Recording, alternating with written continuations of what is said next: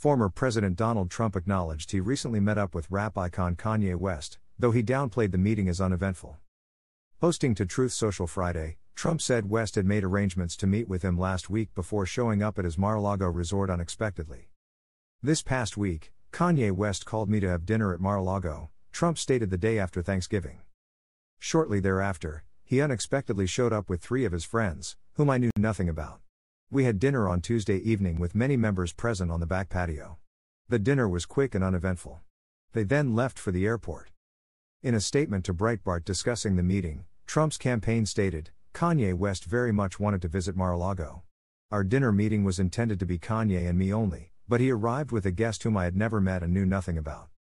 The 2 guests he brought with him were reportedly political strategist Karen Giorno and controversial leader of the America First movement Nick Fuentes.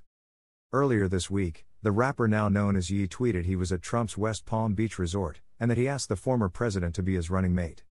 "First time at Mar-a-Lago, rain and traffic," Ye tweeted. "Can't believe I kept President Trump waiting," he wrote, adding, "and I had on jeans, yikes. What you guys think?" His response was when I asked him to be my running mate in 2024. He asked, despite Trump's big announcement earlier this month declaring he would again be seeking the presidency. Meanwhile, Ye's announcement he would again run for president in 2024 was much less ceremonious, with him mentioning it in an offhanded comment during a live recording inside one of his clothing factories.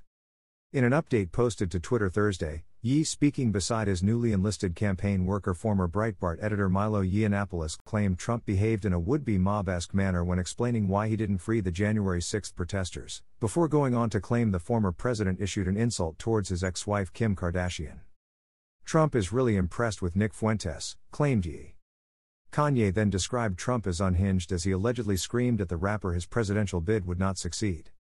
"When Trump started basically screaming at me at the table telling me I was going to lose, I mean, has that ever worked for anyone in history? Telling Ye that I'm going to lose?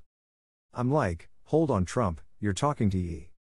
Back in 2018, Trump invited the rapper, who admits he loves Trump, to meet with him in the White House's Oval Office, where Ye famously wore the president's trademark Make America Great Again ball cap.